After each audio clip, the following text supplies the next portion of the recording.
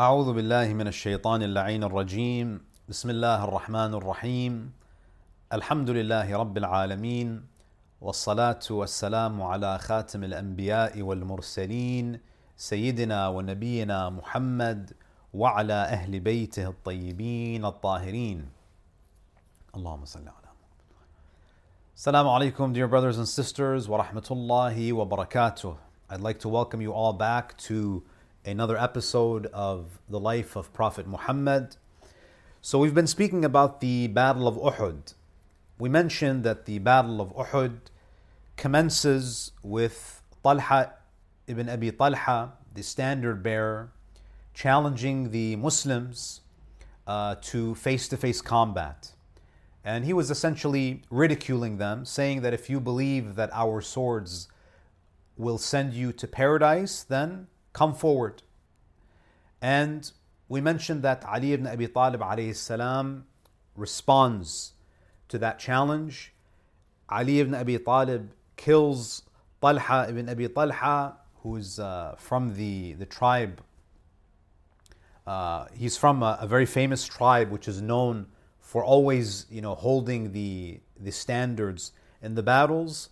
And the family of Talha, his brothers, each of them, they grab the standard after it falls, and one after the other, they are killed. And some reports mention that Ali ibn Abi Talib alayhi salam kills about 9 of them. Now, after this happens, after Ali ibn Abi Talib decimates the family of Abd ad-Dar, the two armies clash, they meet. Now, historians mention that Abu Dujana al-Ansari begins wreaking havoc on the battlefield. If you recall, this is the famous companion of the Prophet who is given the sword of Rasulullah sallallahu alaihi wasallam right before the battle. The Prophet offers his sword to his companions and he asks them, who among you will observe and uphold the right of the sword? A few of them express their interest in holding it, but the Prophet sallallahu alaihi wasallam, he motions to Abu Dujana and he gives it to him. And we mentioned that after receiving the sword of the Prophet, he begins, walking with pride and with some, swinging his sword around. And this is when the Prophet says that this is a type of walk that is disliked by Allah except in a situation like this. So when the two armies clash, Abu Dujana, he displays his courage and his bravery, and he actually strikes down every man that comes in his path. He was literally like a wrecking ball on the day of Uhud, and he stops just short of killing Hind, the wife of Abu Sufyan, when he realizes that it's a woman. He was killing one man after the other, literally decimating anyone who stands before him, and he ends up almost killing Hind. Now, amid the clamor and the commotion, a slave by the name of Wahshi, he gets a clear shot at Hamza, the uncle of the Prophet, and he fatally pierces his chest with his javelin. Now, Wahshi was a slave that belonged to a man by the name of Jubayr ibn Mut'im, and he was known for his accuracy in throwing spears. And Hind, after the battle of Badr, after losing her father and her uncle and her brother in Badr, she wanted to avenge the deaths of her father, uncle, and brother, and therefore she summons Wahshi, because the master of Wahshi, Jubayr, was a close friend of Abu Sufyan's family. She says to him that I want to avenge those who killed my family. And she says to Wahshi that I have 3 targets. There are 3 men whose blood I want to be shed. I want you to either kill Muhammad, Ali, or Hamza. Now Wahshi, of course, who is very experienced in the art of war, he knows his craft. He says to Hind that as for Muhammad, it's going to be very difficult to kill Muhammad because he's protected. He's always surrounded by his companions. So Muhammad is a difficult target. And then he says, as for Ali, Ali is always on guard. He's also a very difficult target. Ali is always looking behind him. He's aware. He's hyper aware of his surroundings. As for Hamza, I might be able to get Hamza for you. So this is what he says to her before the battle of Uhud. And indeed, he seizes the opportunity and he ends up killing Hamza. If you recall, brothers and sisters, we mentioned that there was another companion of the Prophet who joined after the army of the Prophet had set out for Uhud, and that is Hanzala ibn Abi Amir. And this is that young man who was the son of Abu Amir, who was the Christian monk who was a sworn enemy of the Prophet, who was called by the people of Yathrib Abu Amir al-Fasiq, as opposed to Abu Amir al-Rahib. So this Hanzala was the son of that man, and he marries the daughter of Abdullah ibn Ubay, who was the head of the Munafiqeen. And they ended up getting married. Their wedding was held on the eve of Uhud, and she sees a dream that her newlywed husband, that he's among the inhabitants of paradise. In any case, we mentioned the story already. Hanzala joins the battle in a state of janaba, and he's martyred at the foot of Mount Uhud. And we mentioned that Jamila, his wife, came to the Prophet because she knew that, after Fajr, he did not have the opportunity to perform ghusl because they were intimate with each other shortly after Salatul Fajr. So the Prophet says that, don't worry about that, because the malaika, the angels, are washing, they are performing the ritual bath on him. And this is why he's known as Ghasilul Malaika. Now, after a period of intense fighting between the Prophet's forces and the Quraysh, the Muslims, they finally break the enemy line. After witnessing what Ali ibn Abi Talib did to the standard bearers, and after seeing the heroics of Abu Dujana and others, the morale of the Quraysh was destroyed. And they were so terrified by the strength and the resilience of the Muslims that they started to flee the battlefield.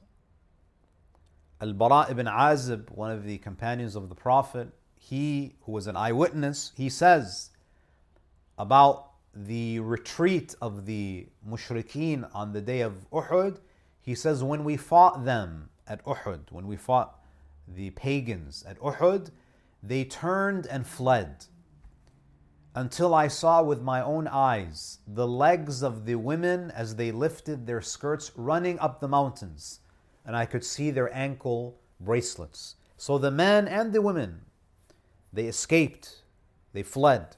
And Ibn Hisham adds that I remember clearly seeing Hind and her female companions all running up the mountain. So there was a moment in the battle where it was clear, the Muslims felt that that's it. The Quraysh has been defeated.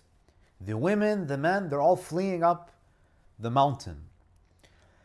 Now, the archers who were stationed on the hill of Ainain, if you recall, the Prophet told them, do not leave your position under any circumstances. So they remained for some time. We don't know how long they remained on that hill, but it seems that they remained long enough to where the archers started to argue amongst themselves. When the mushrikeen retreated and they saw other Muslims gathering the ghanima, they were gathering the spoils of war, they were procuring some of the most expensive weapons that were left at the battlefield, because when the mushrikeen retreated, they were leaving behind expensive weapons. They were leaving behind, in some cases, camels, tents, and other valuables. So these 50 archers, they're standing there and they're seeing all of their Muslim counterparts, amassing all of this wealth in front of their eyes. And to them, the war is over. We defeated the mushrikeen.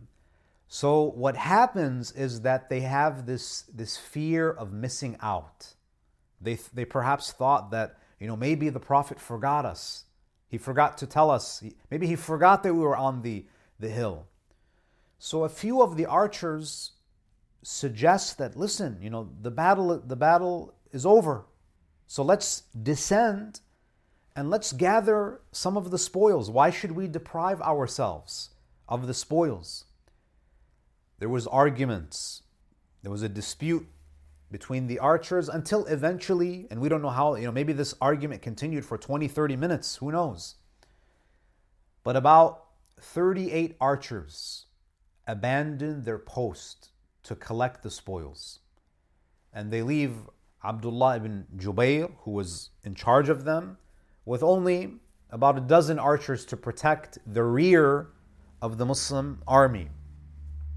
And this is where we see that Khalid ibn al-Walid and Ikramah, they spot an opening. And this shows you how skilled they were in battle. So even though the others ran away, they still stayed behind to see if there was a chance that they could turn the tide. They wanted to see if they could capitalize on the negligence and the complacency of the Muslims. And indeed, that opportunity presented itself. So they spot that opening and they circle around to attack the Prophet's forces from behind. Khalid ibn al-Walid has about 200 men in his brigade, and they're on horses. And it seems that even those 12 archers, they came to the bottom. They remained on the hill, but they were on the bottom of the hill. And Khalid ibn al-Walid comes around and he slaughters the remaining 12 archers. Now what happens next is that because the Muslims thought that the battle was over, many of them had put their weapons down and they were literally carrying the spoils. They were carrying shields and other items that the mushrikeen had left. So now they're not able to defend themselves. So Khalid ibn al-Walid literally has a field day with the Muslims, striking one after the other. What's interesting is that when you look at the Quran, and by the way, there are many verses in Surah Ali Imran where Allah subhanahu wa ta'ala speaks about the battle of Uhud and some of the, He speaks also about the aftermath of Uhud.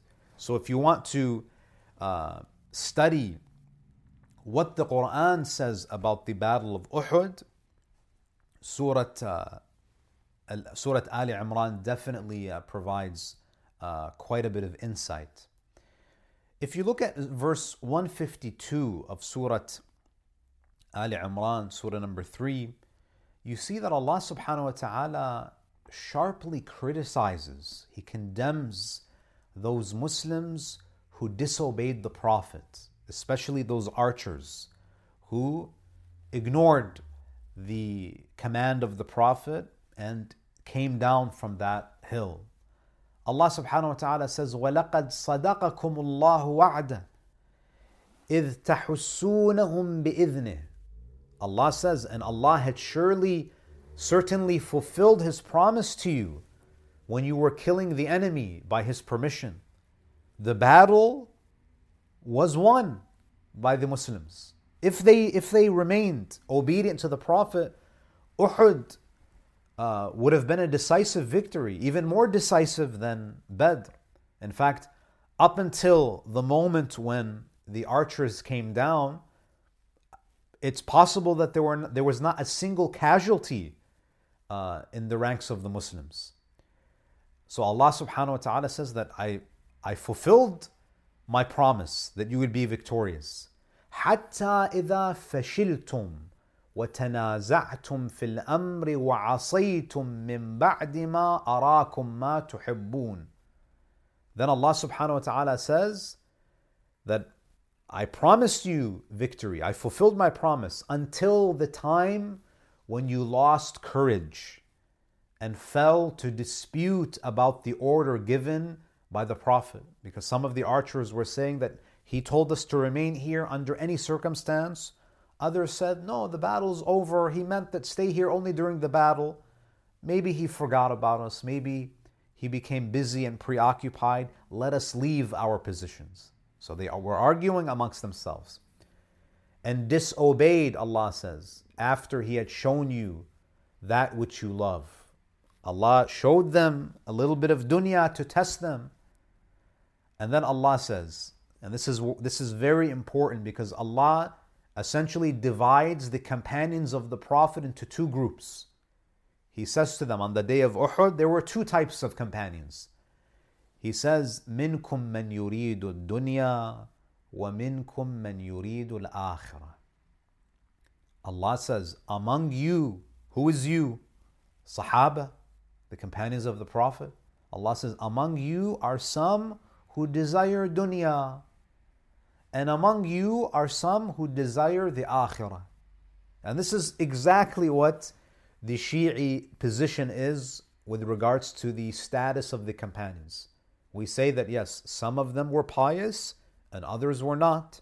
مِنْكُمْ مَنْ يُرِيدُ الدُّنْيَا وَمِنْكُمْ مَنْ يُرِيدُ الْآخِرَةِ. We honor and we revere those who were seeking akhirah. And we have our reservations about those companions who sought dunya. And then Allah subhanahu wa ta'ala continues, ثُمَّ صَرَفَكُمْ عَنْهُمْ لِيَبْتَلِيَكُمْ.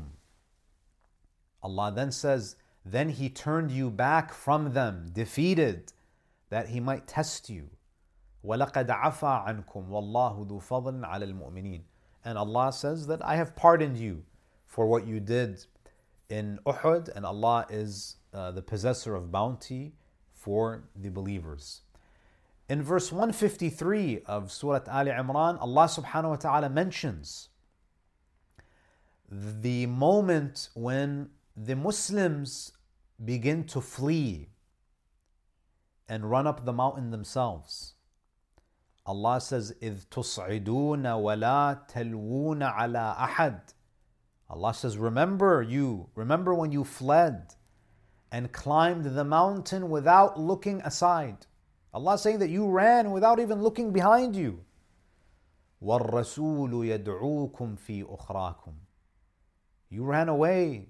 You ran without even looking behind you while the messenger was calling you. Rasulullah was calling them to come back. And this in and of itself was a great act of courage by the Prophet. Because as we will mention, there was a moment in the battle when the mushrikeen thought that the Prophet was killed. And by shouting out to his companions, come back, he was alerting them that I'm still alive. And the Prophet was their main target. So Allah subhanahu wa ta'ala says, remember when you fled and climbed the mountain without looking aside at anyone, while the messenger was calling you from behind. He was telling you to come back, to return. So there is confusion in the ranks of the Muslims. They scatter. After Khalid ibn al-Walid penetrates through the ranks of the Muslims, there was so much confusion because Khalid ibn al-Walid is in the middle. And some Muslims could not even distinguish who was a Muslim and who was a mushrik, because Khalid ibn al-Walid was right in the middle of the Muslims. He had Muslims on both sides. And this is why we have some reports that some Muslims accidentally killed other Muslims, because there was so much chaos and pandemonium that it was difficult for them to ascertain who they were actually fighting. Now, in the midst of this confusion, of course, majority retreated. They climbed the mountain. Others ran to Medina. There were some companions who literally went missing for 3 days. They were running and hiding. And they didn't show up for 3 days because they were completely terrified in the battlefield. The Prophet ﷺ is left. So when the companions retreat, Rasulullah is left with only Ali ibn Abi Talib, Abu Dujana, and Sahal ibn Hunayf. 3 people are left guarding the Prophet. Ali ibn Abi Talib is defending the Prophet with every atom of his being. And he's pushing them back to the point that narrations mention that his sword breaks as he's fighting. So as he's pushing the enemies back and protecting the Prophet, Ali's sword breaks and he turns to Rasulullah and he says, Ya Rasulullah, how can I defend you? My sword broke. I need a weapon. And this is where the Prophet gives Amirul Mu'mineen, according to some narrations, this is when he gives him Dhul Faqar.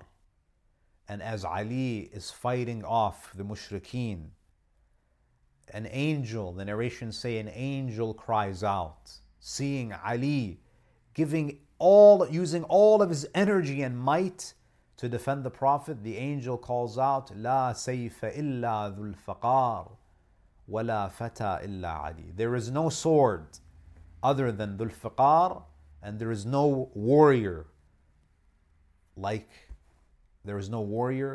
but Ali. Of course, this is hyperbole because there were other swords, but Ali's sword was so effective that it's as if there was no other sword on that day except the sword of Ali. There were warriors on the day of Uhud, but Ali's courage was so great that it's as if there was no warrior on that day other than Amirul Mu'mineen Ali ibn Abi Talib.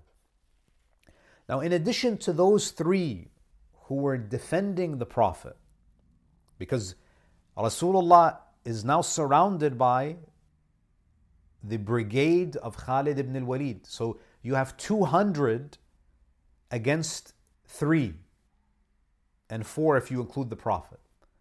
So Ali and Abu Dujana and Sahal ibn Hunayf, they're literally 3 men trying to fight off 200 men who are trying to kill the Prophet.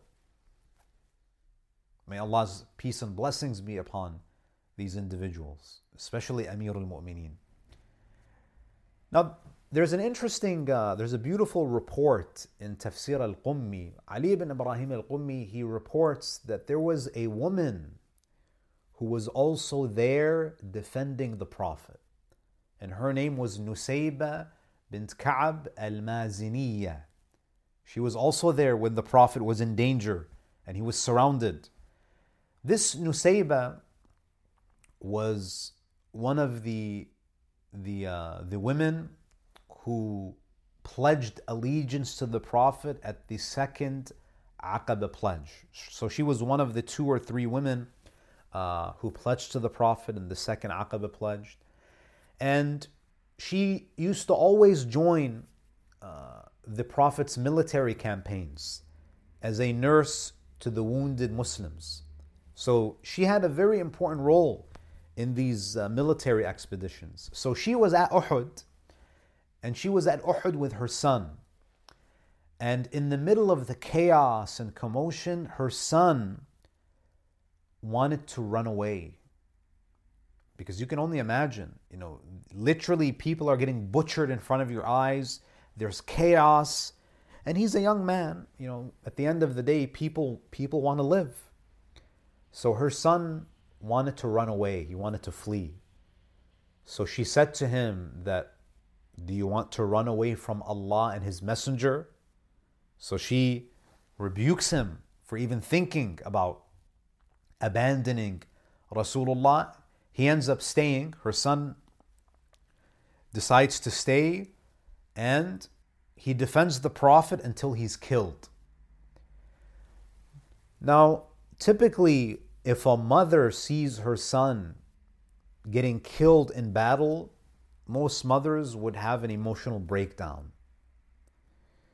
But this woman, Nusayba, she literally picks up the sword of her son who had just been killed, and she uses the sword to defend the Prophet, to fight off, to fend off the enemies of the Prophet.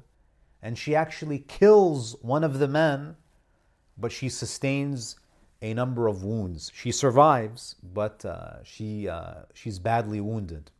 So in addition to Ali ibn Abi Talib, Abu Dujan al-Ansari, Sahel ibn Hunayf, we can also include the name of Nusayba bint Ka'ab al-Maziniya as one of the noble women who was willing to give her life to defend Rasulullah sallallahu alaihi wasallam. Now, in the Battle of Uhud, one of the most tragic things about the Battle of Uhud is that the Prophet was actually badly injured in that battle. There were two individuals who were able to wound the Prophet during the battle. They were able to strike him. There was a man by the name of Abdullah ibn Qami'ah al-Harithi. This man, according to the historical accounts that we have, he struck the Prophet with a rock.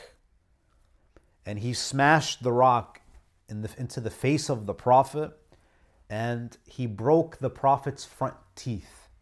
And he busted his lip, and the Prophet was bleeding profusely. And when he did that, he hit the Prophet so hard that he shouted out, "I killed Muhammad. Muhammad is dead." And this is also what led many others to abandon the Prophet. They fled. Another man by the name of Mughira ibn al-As, this man was one of the mushrikeen. He didn't have enough money to buy weapons, because weapons were expensive. Not everybody could afford a javelin or an arrow, bow and arrows or swords. So this man, he takes 3 stones with the intention of killing the Prophet. And he manages to hit the hand of the Prophet, and he knocks the sword of the Prophet from his hand. And with the other rock, he smashes it against the forehead of the Prophet, and the Prophet, blood begins spilling from his forehead. And he also, so Mughira also cries out that, Muhammad is dead. And this is where you see, unfortunately, many companions retreated. Many of them, there were some who retreated when Khalid ibn al-Walid attacked, and others ran away. They gave up after they heard that call that Muhammad has been killed. And this is where we see there's an interesting narration where this was long after the death of the Prophet. Someone asks Imam Ali ibn Abi Talib that, why did you stay in the Battle of Uhud after that call was made that Muhammad has been killed? Why did you stay while others fled? So Amir al-Mu'mineen, he says, go and ask the ones who ran away, and then after they answer you, come back to me and I'll tell you why I didn't flee. So the narrator, he goes and he essentially interviews some of those companions who were still alive, who fled in the Battle of Uhud, and he asked them, why did you retreat? Why did you run away in the Battle of Uhud? And they said that because we thought the Prophet was killed, and we thought to ourselves, what's the point of fighting if Muhammad has been killed? So we ran away. So the narrator returns to Amir al-Mu'mineen and he says, "O Ali, I spoke to those companions who fled, and this is what they said. They said to me that we ran away because someone called out, Muhammad has been killed, and we thought, what's the point of fighting? What's the point of continuing to fight if Muhammad has been killed? That's why they ran away. So Ali, why did you stay?" This is where Amir al-Mu'mineen, he says, the reason why I stayed is because in my mind, what is the point of living anymore if Muhammad has been killed? And this is where you see a stark difference between Ali ibn Abi Talib and others. Allah subhanahu wa ta'ala criticizes many of the companions in Surah Ali Imran verse 144, where he says, وَمَا مُحَمَّدٌ إِلَّا رَسُولٌ قَدْ خَلَتْ مِنْ قَبْلِهِ الرُّسُلُ أَفَإِن مَّاتَ أَوْ قُتِلَ انقلبتم على أعقابكم ومن ينقلب على عقبيه فلن يضر الله شيئا وسيجزي الله الشاكرين. Allah says Muhammad is not but a messenger. Other messengers have passed on before him. So if he was to die, rather if he is killed, would you turn back on your heels? Meaning, would you go back to kufr and disbelief? Would you go back to your old ways? And he who turns back on his heels will never harm Allah at all, but Allah will reward the grateful. So the Prophet is badly wounded. Some reports mention that he was unconscious for a few moments. He regains consciousness. He climbs to higher ground because it seems that he fell into one of those ditches. The Prophet ﷺ, because of the heavy fighting, he removes a few rings of chainmail that were embedded in his cheeks. And when he removes them, some blood trickles down his face. And when the Prophet sees blood dripping down his face, he makes the following remark. He says, how can a people who cut the face of their Prophet and broke his teeth, a Prophet who calls them to worship Allah, how can such people thrive or be successful? And then the narration says that the Rasulullah paused for a moment and he said, Allahumma ghfir li qawmi fa innahum la ya'lamun. My Lord, forgive my people, for they have no knowledge. And this is an amazing dua, brothers and sisters, because number one, the Prophet still calls these people, the mushrikeen, he still calls them my people. Yes, they're wicked, they're corrupt, but I still feel a sense of responsibility to them. I'm concerned about them. Forgive my people, for they have no knowledge. And this is a dua that the Prophet is making 16 years, almost 16 years, 15, 16 years after the bi'athah. So even though the Prophet has been preaching to them for at least 12 years, the Prophet says that they still don't know enough. They're still ignorant. So you see the mercy of the Prophet ﷺ, even in the heat of battle, even as blood is pouring from his face, he still makes dua that, oh Allah, forgive them, forgive my people, because they don't know. Now you can imagine, after a couple of individuals who attacked the Prophet, after they claimed that they killed the Prophet, there was a lot of confusion about whether the Prophet was dead or alive. And the Prophet managed to climb up the mountain to find a secure place. And this is where you see that even Abu Sufyan was confused about whether or not the Prophet was still alive or not. He didn't know. Some of his men are saying that Muhammad has been killed. Others are saying that no, we think he's still alive.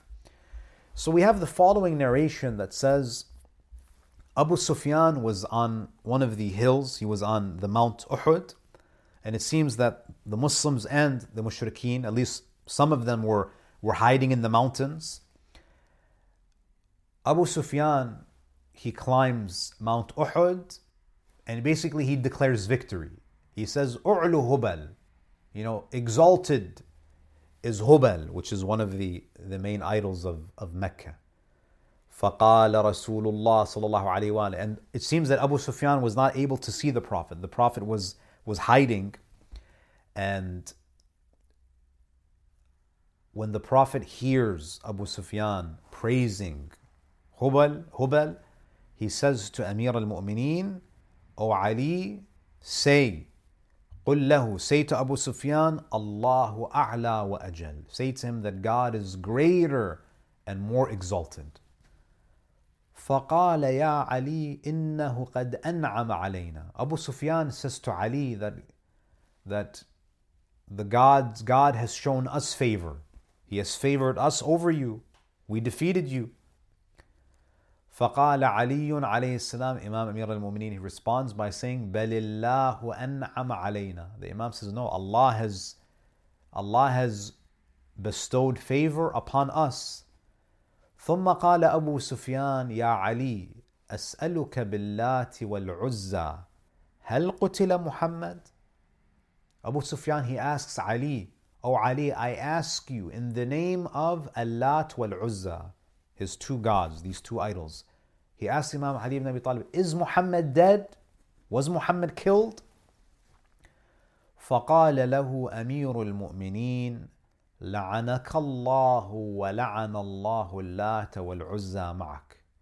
The Imam says, may Allah curse Allat wal Uzza, and may He curse you, O Abu Sufyan.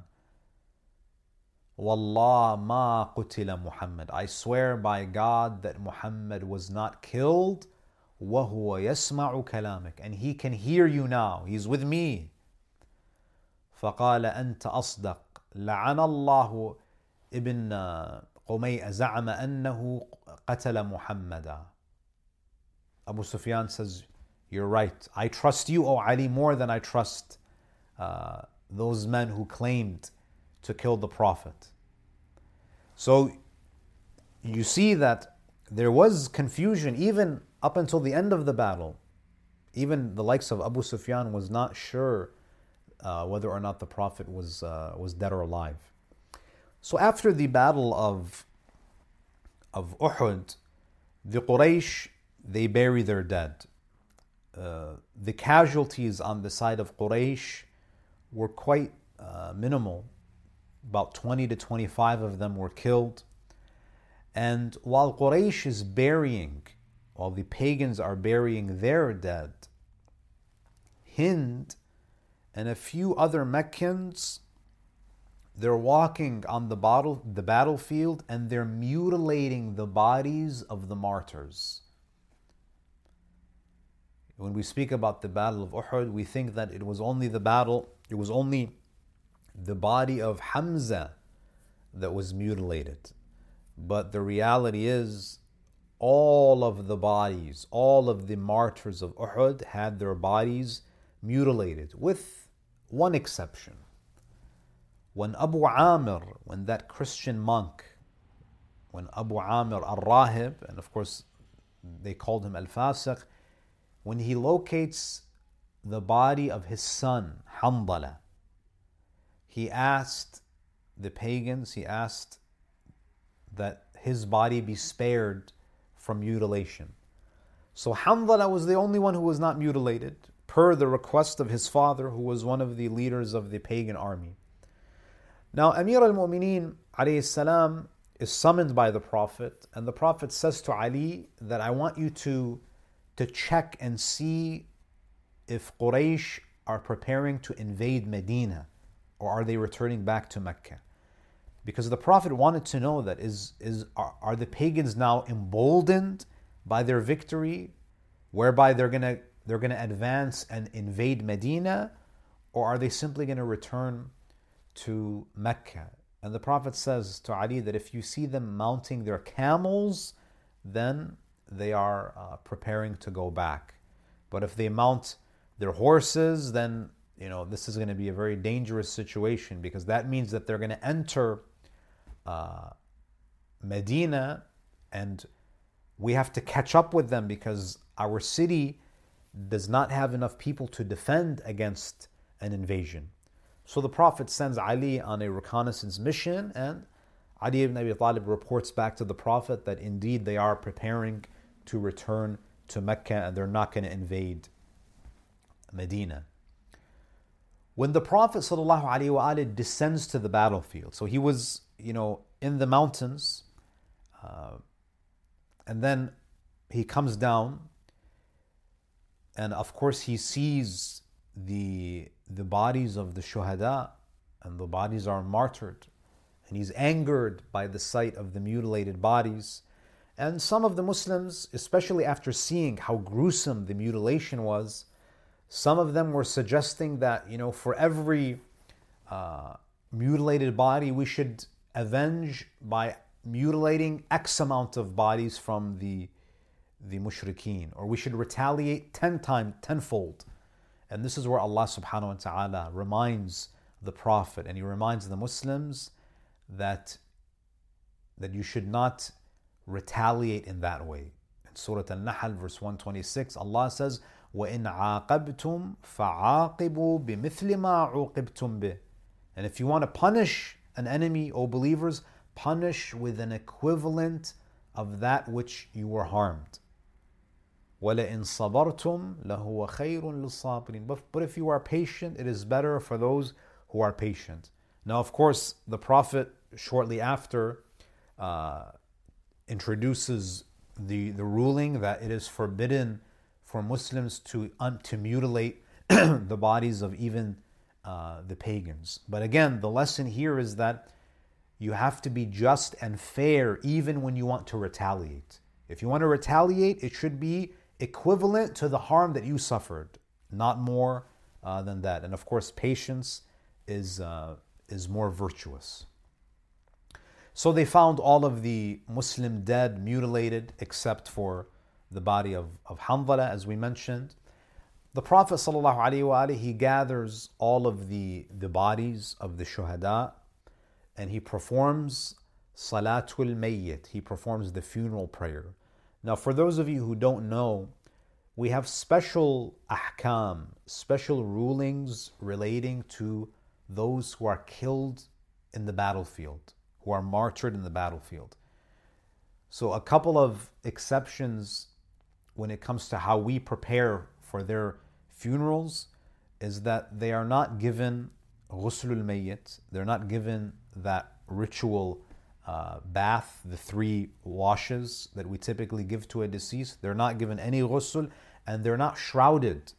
We don't do ghusl or takfeen. They are buried in their clothes with their blood as is. So the Prophet recites Salatul Mayyit, and as many of you know, Salatul Mayyit is basically, it's comprised of 5 takbirat followed with certain adhkar, certain invocations and words of praise. The Prophet ﷺ, he offers a very special funeral prayer for Hamza. So typically, Salatul Mayyit is comprised of 5 takbirat, no more than that. But with Hamza, Rasulullah recites 70 takbiras. And this speaks to the great status, the lofty status of Hamza bin Abdul Muttalib. And up until the martyrdom of Imam al-Hussein, he was known as Sayyid al-Shuhada, the master of martyrs.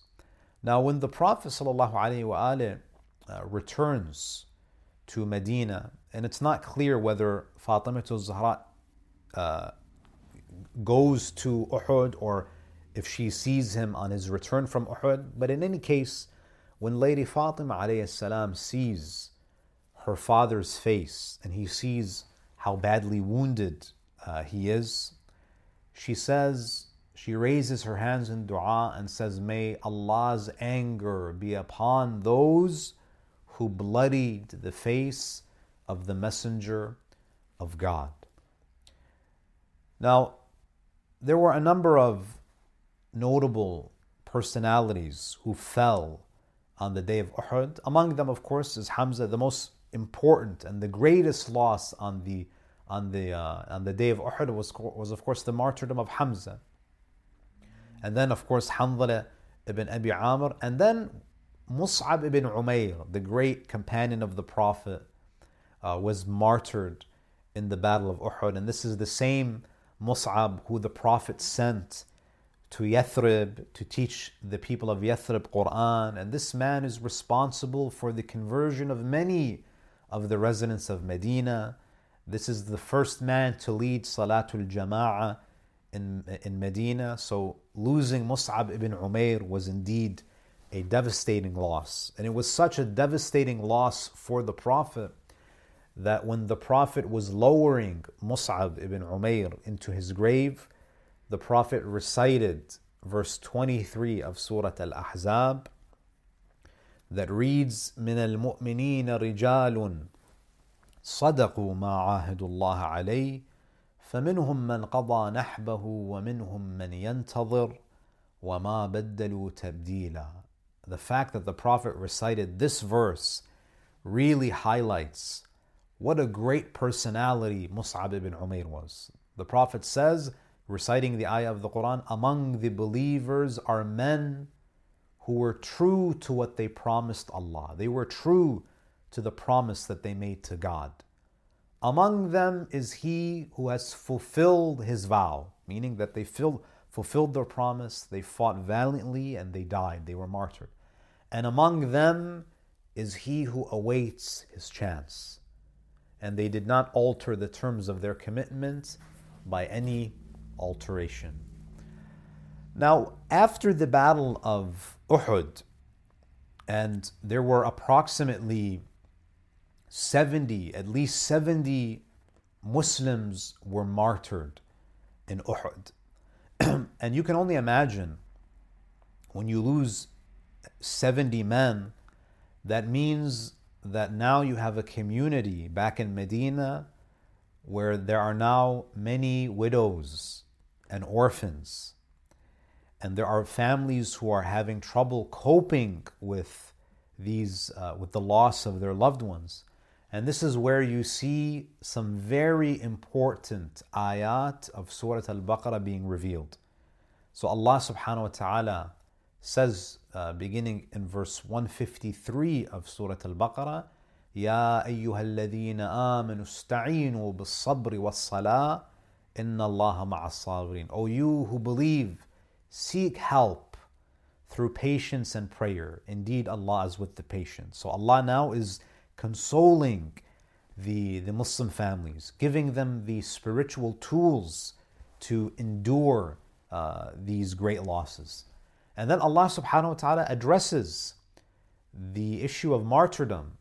He reminds those families who gave, sons and husbands or nephews or fathers, وَلَا تَقُولُوا لِمَنْ يُقْتَلُ فِي سَبِيلِ اللَّهِ أَمْوَاتٌ بَلْ أَحْيَاءٌ وَلَكِنْ لَا تَشْعُرُونَ.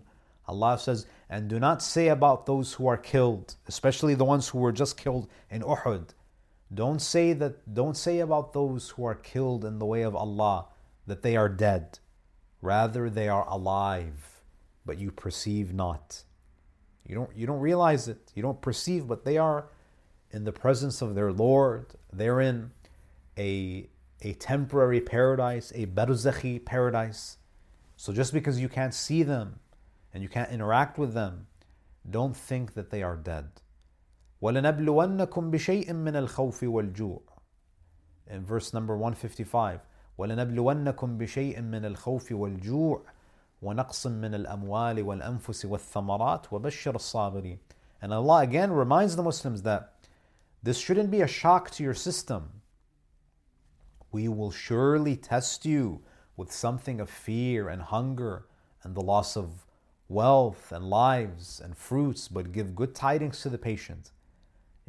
Don't think that every battle is going to be like Badr, where it's a decisive victory and life is good. No, this dunya is going to have its ups and downs.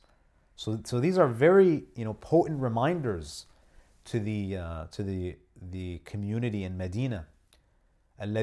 So then Allah describes who are the patient ones, because yes, you will be tested in a variety of ways.